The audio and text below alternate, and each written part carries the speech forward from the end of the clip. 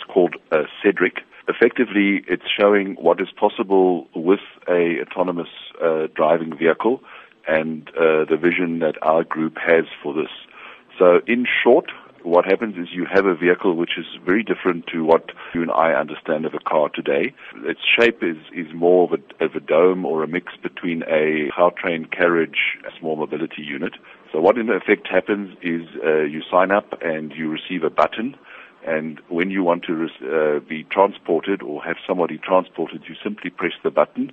It's then indicated to you more or less when SEDRIC will arrive. And you get into SEDRIC and you tell SEDRIC exactly where you want to go and what you want to do.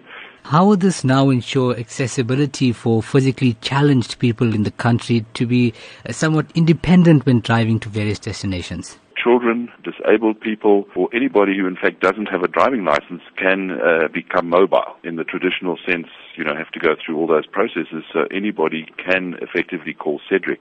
Obviously, what one must also understand that this is very much a future technology. Now, you did mention the vehicle is fully automatic with no steering wheel or paddles to maneuver it in any way possible. The question arises, however, how would this work here in South Africa? One of the issues at this stage, autonomous vehicles are being developed, and there are a number of players in this field, including our competitors.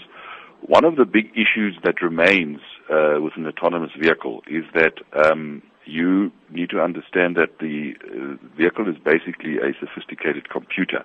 Now, that computer at certain times needs to make decisions.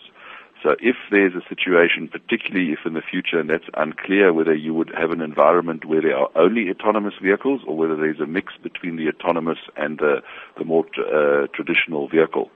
Because in a situation where you would be faced potentially with an accident. In terms of providing a fully electric vehicle to satisfy the market here in South Africa, what new technologies have been developed around this? Stumbling block for electric vehicles to date has been range.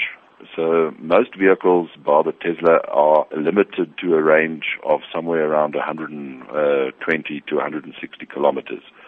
We've just launched the new e-Golf, where you're close to 300 kilometers, and when we launch a vehicle called ID in 2020, we will have 600 kilometers plus a very fast recharge.